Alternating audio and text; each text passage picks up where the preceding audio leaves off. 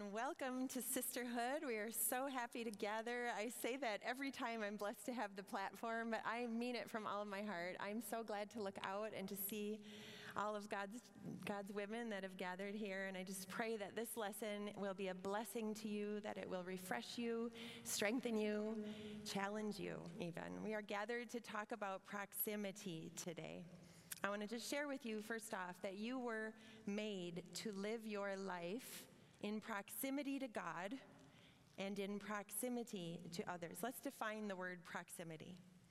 It means the state of being next to, immediate nearness, nearness in space, time, or relationship. So think of this. You were made to live your life in immediate nearness with God. God, who created the universe, put you on the planet so that you could be in immediate nearness with him. And as well, you were fashioned to be in immediate nearness to other people. What a gift to do life with others. And even in sisterhood, we have fellowship and proximity one to another as we sit week after week. Such a gift from the Father. Let's look at what the Bible has to say first about proximity to God. Genesis chapter 1 tells us, we know, in the beginning, God created the heavens and the earth. He created all the things, the sky, the dry land, the animals, the plants, in 5 days, and he deemed it all good. And yet, as good as it was, there was something missing, something left undone. Because you see, up and through day 5, nothing that God made had been made in his image. And because that's true, nothing he made could engage in relationship with him. And so, Genesis 1:17 tells us that God created man in his own image. In the image of God, he created him, male and female. He created them. Well, it goes on to tell us that right after that, looking at all that he made, all that he fashioned, including people, it wasn't just good, but it was very good. So to consider the divine Trinity, Father, Son, Holy Spirit. The divine Trinity determined that man, meaning humanity at large, was to have God's image as well as his likeness. And so you and I are three-part beings also. I am a spirit, and I have a soul, and I'm encased in a body. I have the capacity to relate, to hear, to see, and speak. And because of this, it's true of all human beings everywhere. Everyone that God made has been made with those three facets: spirit, soul, and body. And as a result, God's deep desire for relationship is met through people. He created us to be close to him. We hear the prophet Zechariah cry out to God's people in Zechariah 1:3. This is what the Lord of heaven's army says: return to me, and I will return to you. And there are lots of other Old Testament prophets that communicated the same message. And just side note here, you know that in the Old Covenant, under the Old Covenant in the Old Testament, the people who believed in God were not infused with the Holy Spirit. He didn't live in the people. And so when God spoke, he didn't speak through the Holy Spirit to individuals like he does to us today, but rather he spoke through a prophet. And so Malachi is another one of the prophets, like Zechariah just referenced. In Malachi 3:7, we read, ever since the days of your ancestors, you have scorned my decrees. This is God speaking through Malachi, and you failed to obey them. Now return to me, and I will return to you, says the Lord of heaven's armies. We move into the New Testament. We see that God's yearning remains. In James chapter 4, verse 8, James, who has had personal encounters with the Lord, he conveys the same message: come close to God, and God will come close to you. In all of these verses and many others just like them, there is this implication that the way to intimacy with God has already been made. In other words, his command to come near implies that the invitation has been granted because he's love. And again, he yearns for closeness, for proximity with us as his children. We know the Bible tells us he's a jealous God, but it's a healthy jealousy. It's a yearning for affection and close-knit relationship that says there's nothing more important than God, than me and God. There's nothing that would get in the way. God is jealous for each of our hearts in that fashion. He's so powerful, and yet what's so amazing about God is that he's also a gentleman. What do I mean? He extends the invitation, but then waits for us to receive that invitation. He's not pushy. He doesn't shove. He's not overbearing. He simply watches and waits in hope and eager anticipation. And at the slightest inkling of us taking a step, even a tiny step closer to God, he's right there to reciprocate. I like to think of it this way. God is in the ready position. Are you familiar with track races and running? The one who's about to compete in a track race, is that what it's called? A track race? Track race? I don't know. When they're about to run, they line up on the starting line, and their fingers are like this. Feet are in the blocks, and their hind end is up, raised. And what are they looking for? They're looking for the man or the woman that's holding the gun to hear the crack of the gun. And as soon as the crack of the gun sounds, the race is started, right? Well, that's how God is. He's in position, waiting. And your step closer is like the crack of the gun. And as soon as he sees and acknowledges you leaning into him, he's often running into your circumstance, into your situation. It's such a beautiful, way of considering his love for us. He lets us choose. Not only do we read in the Bible, draw near to God, come back to me, come in closer, but we also hear him because we are new covenant believers, and we do have the Holy Spirit, so that when we're frantic over a situation at work, it's likely that he's gently knocking on our hearts saying, talk to me. Hey, turn off that phone and just let's sit together in the Word. And the inclination that you have to lean in when you dare to follow that prompt and listen and receive his invitation brings forth so many blessings. What happens when we get in proximity to God? That's where we're going next. In Matthew 11:28, Jesus says, when you come to him, he gives you rest. Rest. As a result of coming to him. I was thinking about this in the last few days. Like, we try to rest by scrolling on a phone, maybe, or laying on a beach somewhere. Doesn't that sound lovely? But really, the rest that we need can only be given to us by intimacy with him, hearing his voice, being assured of his love. Jeremiah tells us in Jeremiah 33:3 that by calling out to him, we get answers. Call to me and I will answer you.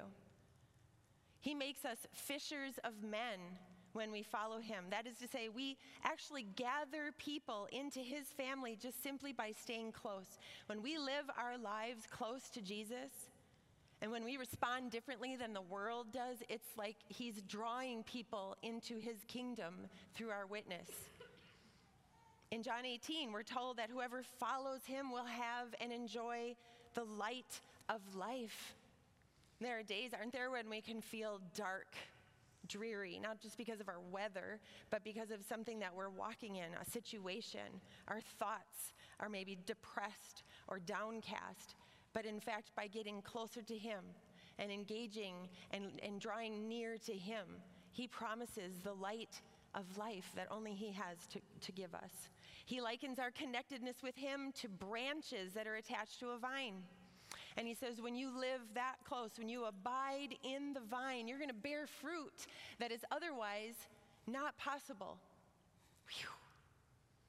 Truly, all that we hunger and thirst to have, those deepest desires that sometimes we look over there to be satisfied and over there and we think, if only. He says, no, it's me. John 6:35, Jesus said to them, I am the bread of life. He who comes to me, shall never hunger. and he who believes in me shall never thirst. We think about natural bread. What does it do to our natural bodies? It nourishes and energizes us, right? It sustains us. It fills us. And Jesus is saying here in this passage that spiritually speaking, he, being in proximity with him, is what sustains and nourishes. So clearly we see that the Lord and proximity to the Lord is really everything we need. Yes? Anybody agree? I mean, over and over, I didn't use all of the scriptures that we could have to say the benefits of our proximity with him. But it's everything that we need, and yet because he's so good, he gives us even above and beyond that in being in proximity with people as well. My goodness. Back in the Garden of Eden, to go back, God knew that his plan would not be complete if Adam remained alone. Loneliness is real. The Hebrew word translated desolate or lonely in the Old Testament means this: one alone, one who is solitary, forsaken, wretched. Loneliness is a state of mind. It's an emotion that's brought on by feeling separate from other human beings. You heard me say it's a state of mind. It's an emotion brought on by feeling, mind, emotion, feeling. You know what? That's all part of the soul. Earlier I said that you are a spirit and you have a soul and you are living, dwelling in a body. But the loneliness and that emotion is part of your soul. Make no mistake, God's plan for us does not include us living our lives lonely. On the contrary, we read his remedy for loneliness in Genesis 2:18. The Lord said, "It is not good," say not good. "It is not good that man should be alone. I will make him a helper comparable to him." And so we know the story, don't we? God made Eve, and he gave Eve proximity to Adam as well as proximity to God. And so on and so on. So on it went. Think about Naomi and Ruth. They were in proximity one with another, a mother and a mother-daughter-in-law relationship. As a result of being in proximity, they sharpened one another, they helped one another, and encouraged and spurred one another on. We can say the same thing about David and Jonathan. What about Mary and Elizabeth? What about Paul and Silas? What about Jesus and the disciples? Again and again and again, we see people that God ordained to be in proximity one with another, and the benefit and the fruit and the plan of God that came to pass. Consider what God brought to pass in those lives of the people I just mentioned. It's incredible. It's amazing. So what about you? Have you ever really thought about who the Lord has put in proximity to you and what he wants to do to bring out his plan?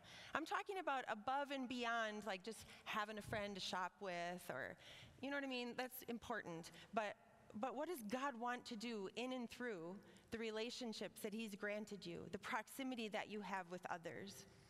Because when God's people are in proximity, his love is put on display. So with the rest of our time, I want to consider cultivating the proximity we have to God's people by reaching out, showing up, and loving boldly. So first of all, reaching out to those in proximity. We're going to read Acts 2:44 through 47. And all the believers met together in one place and shared everything they had. They sold their property and possessions and shared the money with those in need. They worshiped together at the temple each day, met in homes for the Lord's Supper, and shared their meals with great joy and generosity, all the while praising God and enjoying the goodwill of all the people. And each day the Lord added to their fellowship those who were being saved. Wow, they spent a lot of time together in church, in their homes. They were generous toward one another. They shared their possessions, their money. They shared their food, their times of worship. It was amazing community. The New King James there says they were with one accord. This means that they were unified, that they had one mind and one purpose. And it seems clear to me that this church in Acts chapter 2, they're really, truly, their one purpose, their unified purpose was to display the love of God. Think about this. They voluntarily helped each other, served each other, sowed into each other, put aside their thing for the benefit of others. It was as if they'd received the love of God to the point where it's just splashing all about everywhere they went. And while his love was at work, this is so remarkable. You know what God did? Did you catch this? He brought more people into the fellowship. So in other words, love was the means through which the church grew. How can we align our hearts with his love in similar fashion? I know you've looked at Mark 12 in previous weeks, Mark 12:30-31, but remember, we're to love the Lord our God, and we're to love our neighbor. It says, there is no other commandment greater than these. So to emulate this early church, let me challenge you with a series of questions. Are you ready? You're ready. What can you let go of or maybe give away that will bless others?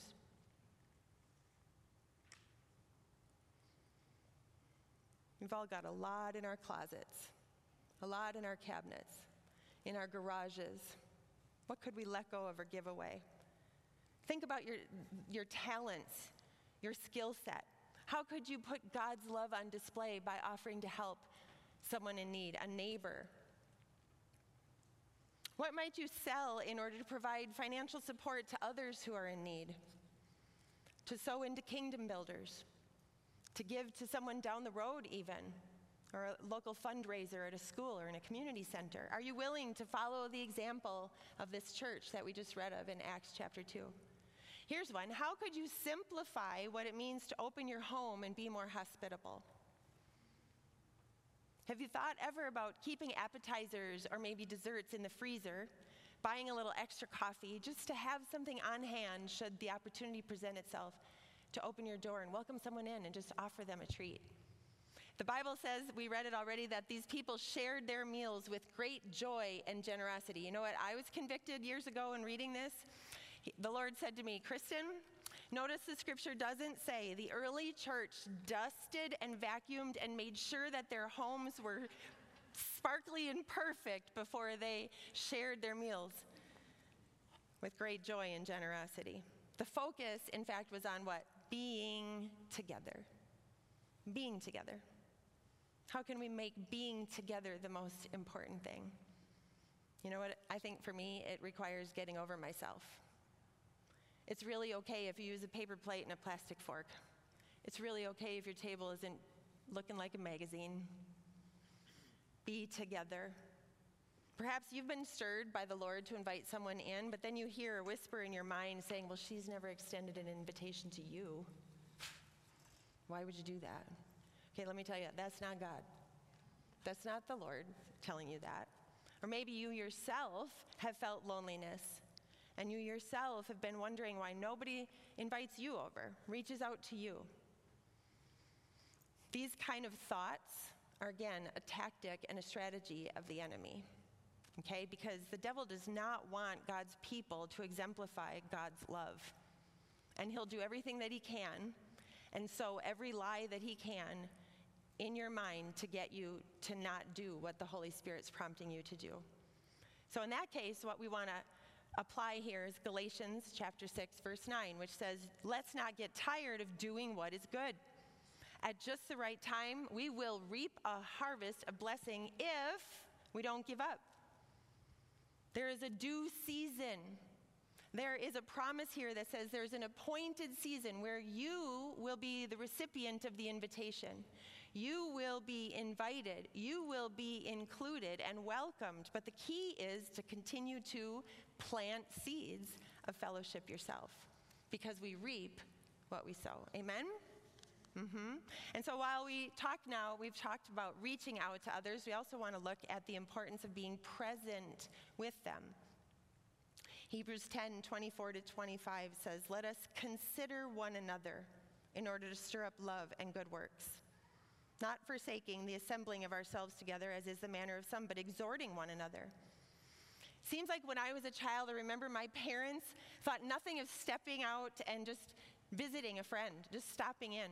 Or on the flip side, our doorbell ringing after dinner, even on a weeknight, and someone stopping over, the family, family friends or a couple or whatever, and I'd hear my parents say, "Oh, how great to see you, come on in." And you know what, in that moment, the decision that the dishes that were waiting to be done could wait. They were waiting to be done. If the TV was on, the TV got shut off. And people actually sat down and looked at each other and had a conversation.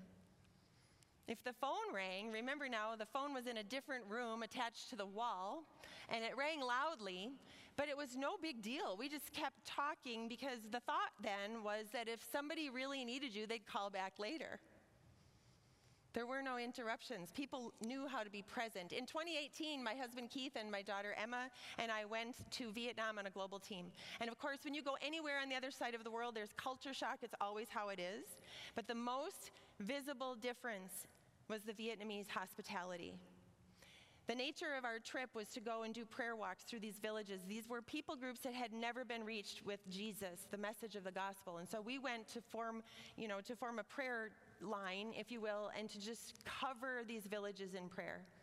But it never failed that every village that we went to included an unexpected visit from a family that saw us out their window. We'd walk through on these dirty, dusty roads, and stray dogs and chickens here and there, and we'd see houses up on stilts of bamboo and wood, and people leaning out their window, which wasn't glass, by the way, just a cutout, and they would beckon us in, welcome us in, almost insist with their sign language to come in. They wanted to be in community. They wanted us to chat with them and giggle with them. And in fact, there was one situation that the women were so excited to have my daughter and me there that they started getting out their traditional dress and telling me to put it on. They wanted to see what I would look like. I brought a picture, and if we could put that, so there I am, the tall American Scandinavian lady in this home. I mean, it was amazing to me. And to think that their hospitality, you know what, they know nothing about Hebrews 10:24 and 25. They just wanted to be friendly and to be in proximity. We learned from them. So how about you? You dare to open your door and just welcome someone. I understand we live in a different culture, but in the family of God, this might be pleasing to the Lord, amen? To lend a listening ear, to stop by someone and deliver his kindness. The night that I learned my mother died was a very sorrowful night, of course. It was tragic and unexpected. And I remember Keith and I sitting on the front porch. I was talking with my sister and crying with her, and I looked out in the dark night, and there was something that caught my attention. And as I peered out a little, I realized it was my friends and neighbors at the time, Derek and Rochelle. And they were just walking so calmly down the road. And as they approached the house, I hung up with my sister. And as they continued to get nearer and nearer, I started to cry harder and harder. It was amazing, the demonstration of love, the way they walked up so peacefully, and they just sat. There weren't words spoken. They cried with me. They embraced me. They listened. They were present.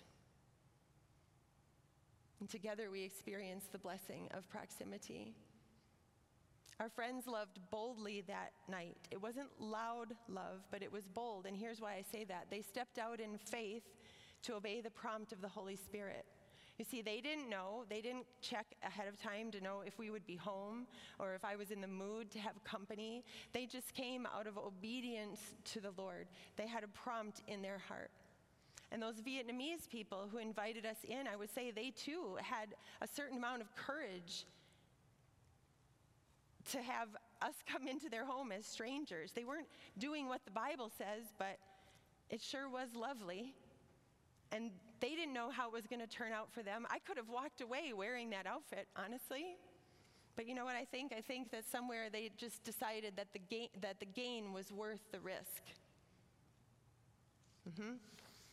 Jesus lived this way. Remember, he lived on earth as a man. Remember, he was born as a human being, and he learned obedience to God. He learned to hear the voice of the Father, And we can follow his example in being present with others. We know the story, don't we, in John chapter 4, the woman at the well. Jesus met this Samaritan woman, and he spoke to her, and he had a conversation with her, and he gave a word of knowledge, and she realized, oh, this man knows everything about me. And realizing then that he was likely the Messiah, she dropped her water pot and ran back to the village to tell everyone of this man that she had met. And many, as a result, came to believe in Christ. The community was turned upside down because of her testimony. But the interesting thing that I want to point out is that Jesus hadn't necessarily planned on going to Samaria. Did you know that? The Bible tells us in John 4:4 that he needed to go through Samaria, but it was not a geographical consideration. It was a divine compulsion. It was as if he was compelled to go. He had a stirring on the inside. He had a strong sense that he was to go to Samaria to meet this woman. And once he got there, he gave her his full attention and listened to her while listening to the Father. Jesus was in proximity to her while he was in proximity to God. And as a result, this woman walked away blessed, having been in his presence. She felt seen and known by God, valued even by God himself. And ladies, this is the effect that others should experience when they're in proximity to us. Think of it. We have the capacity, just like was modeled to us, to be in proximity to the Father, listening to the Father while we're listening to one another. As you're hearing a friend explain her difficulties and challenges, you're also hearing God tell you how to respond. This is a partnership that we get to be in with God because of proximity. So let's be those who are out and about with a sensitivity to the Holy Spirit who lives in us. Let's yield to God's divine compulsion to go whichever way he points. And if it wasn't on our list, it's okay. I don't know that Samaria was on Jesus' list either. But are we willing? Say yes. We mustn't look past the blessing of gathering together. Instead, let's practice making it a priority of recognizing, whoa, I'm in proximity with these people right now in this moment. Lord, what are you going to do in this situation? God, I get to be your vessel of hope and light and love and truth, healing. The third point, and lastly, I'll say that we cultivate proximity to those around us by stepping out boldly, but always making sure that we're being prompted by love. Not pride. This isn't about looking good in front of people or impressing others, but rather having a heart posture that's ready to die for others, to be selfless and generous, to give, to care, to help. His love is the greatest thing in the universe. It's the most powerful force that there is. It softens the heart of the recipient. It draws men to repentance. This is what it is to be the church.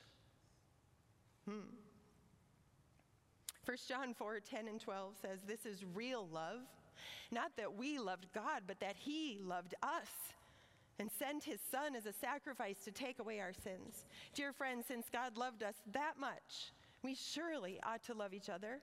No one has ever seen God, but if we love each other, God lives in us and his love is brought to full expression in us. Do you know the song by Hillsong called Glimmer in the Dust? The last half of the song they sing over and over. When all's said and done, all that matters is love. It's truth. Freely we've received his love. May we freely give it. Now I want to just say this. If you sense a stirring, a prompt to step out and boldly love somebody, it is very likely that you are going to quickly encounter thoughts that are resistant to that idea. You might think, well, that seems kind of weird. She might think that's weird. Or, maybe she'll be mad because she doesn't have her face on yet today. She's in her pajamas still. It's early in the morning. Maybe I shouldn't do this. No. Or how about this one? This really isn't convenient. You really don't have a lot of extra time today. All of this stuff. But understand that, again, the strategies of the enemy want to thwart you from being a vessel of love. Understand that in those moments, one of the questions that I've learned to ask myself is, what's the worst thing that can happen? And I paint the worst thing. So in that case, maybe I'm feeling prompted to stop and offer a hug to a friend. I haven't called her ahead of time. I'm starting to wonder, okay, what's the worst thing that can happen? The worst thing is that she would say, not now, and close the door. And then the next question I ask is, well, can you live with that? Yeah, I can live with that. And so if this is your situation and you paint the ugly picture and you say, well, I can live with that, then do what God is prompting you to do. Hallelujah. What if, like Jesus at the well, your time spent ministering brought someone to the family of God? Or what if in ministering to someone, she becomes one of the 500 missionaries that River Valley is going to send out? Or what if she's loosed from the bonds of addiction because of your obedience? The gain is worth the risk. In closing, I want to lead you in a time of personal reflection. If you have a pencil or a pen handy, I would like to ask you to take it out. I'm going to ask you just a few more questions, and that you be ready to note the people who come to mind as I pose these questions. So, who makes you a better person because of their proximity to you? Who sharpens you, encourages, challenges, and blesses you? Make a note of those names.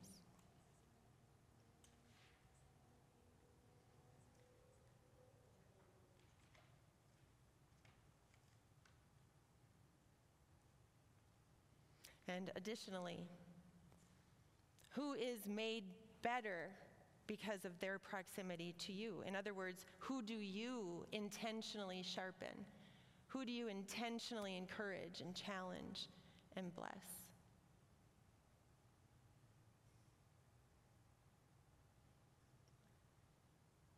And then finally, are there other people that God may be giving to you, putting in your proximity?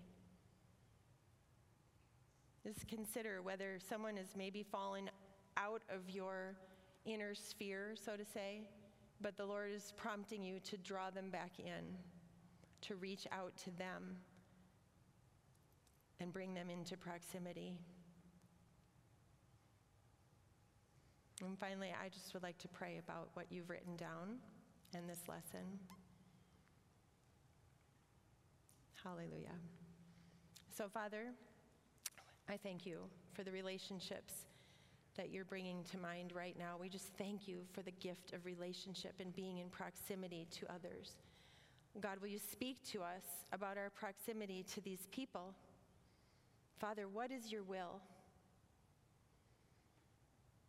Lead us and guide us to nurture these connections and bring more, Lord, so that we can pour out your love to greater degree, so that you can be seen and your kingdom can expand more and more.